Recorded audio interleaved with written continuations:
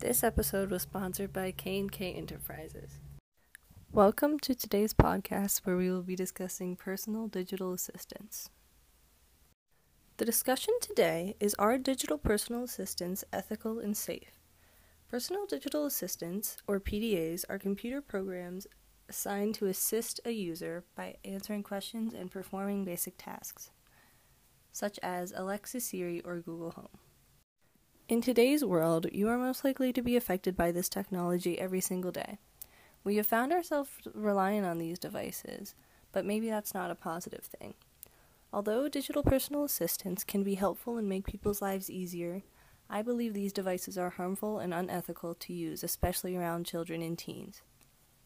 This is because these devices invade privacy, can teach bad habits, can be hacked easily, and as a society, these companies and users should do more to prevent the reliance on these devices. The first reason why digital personal assistants are unethical is because they invade privacy. This is because they listen when the device is not told or given permission.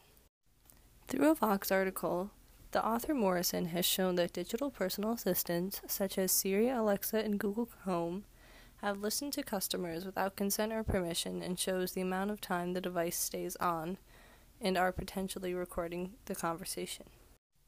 One example from this article is when it says, "Here's the bad news. About half of the accidental recordings lasted 6 seconds or longer, with some recording as much as 43 seconds of audio without the hypothetical user's permission or possibly knowledge."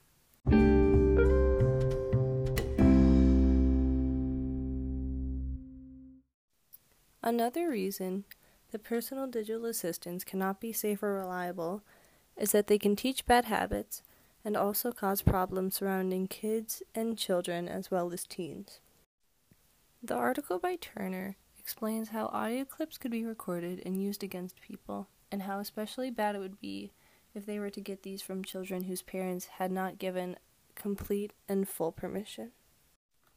This quote says, "Companies with virtual assistants such as Amazon could be fined millions of dollars for the collection of children's data without explicit parental consent," the Guardian newspaper reported recently. Specifically, these articles' intelligent devices store audio files of children's voice commands, but don't provide any information on how long these files are stored or how they are being used.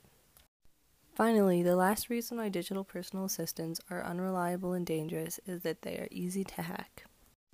An article by Nicole Perlroth in the New York Times shows an experiment done by the University of Michigan and all the ways they were able to compromise the device and their abilities to hack into it.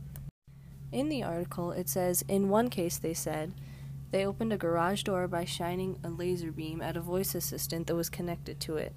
They also climbed 140 feet to the top of a bell tower at the University of Michigan and successfully controlled a Google Home device on the 4th floor of an office building 230 feet away.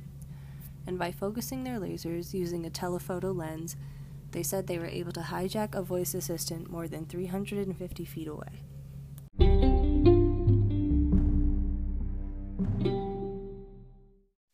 In conclusion, I believe personal digital assistants are unsafe and unpredictable. They have history of recording people and their conversations without their knowledge. They are bad influences on kids and teens, and they are extremely easy to hack and secure private information from. As a society, I feel we should do more to prevent the reliance on these devices. Our society should create responsibilities for ourselves, so in turn we can live and grow into a healthy and whole community.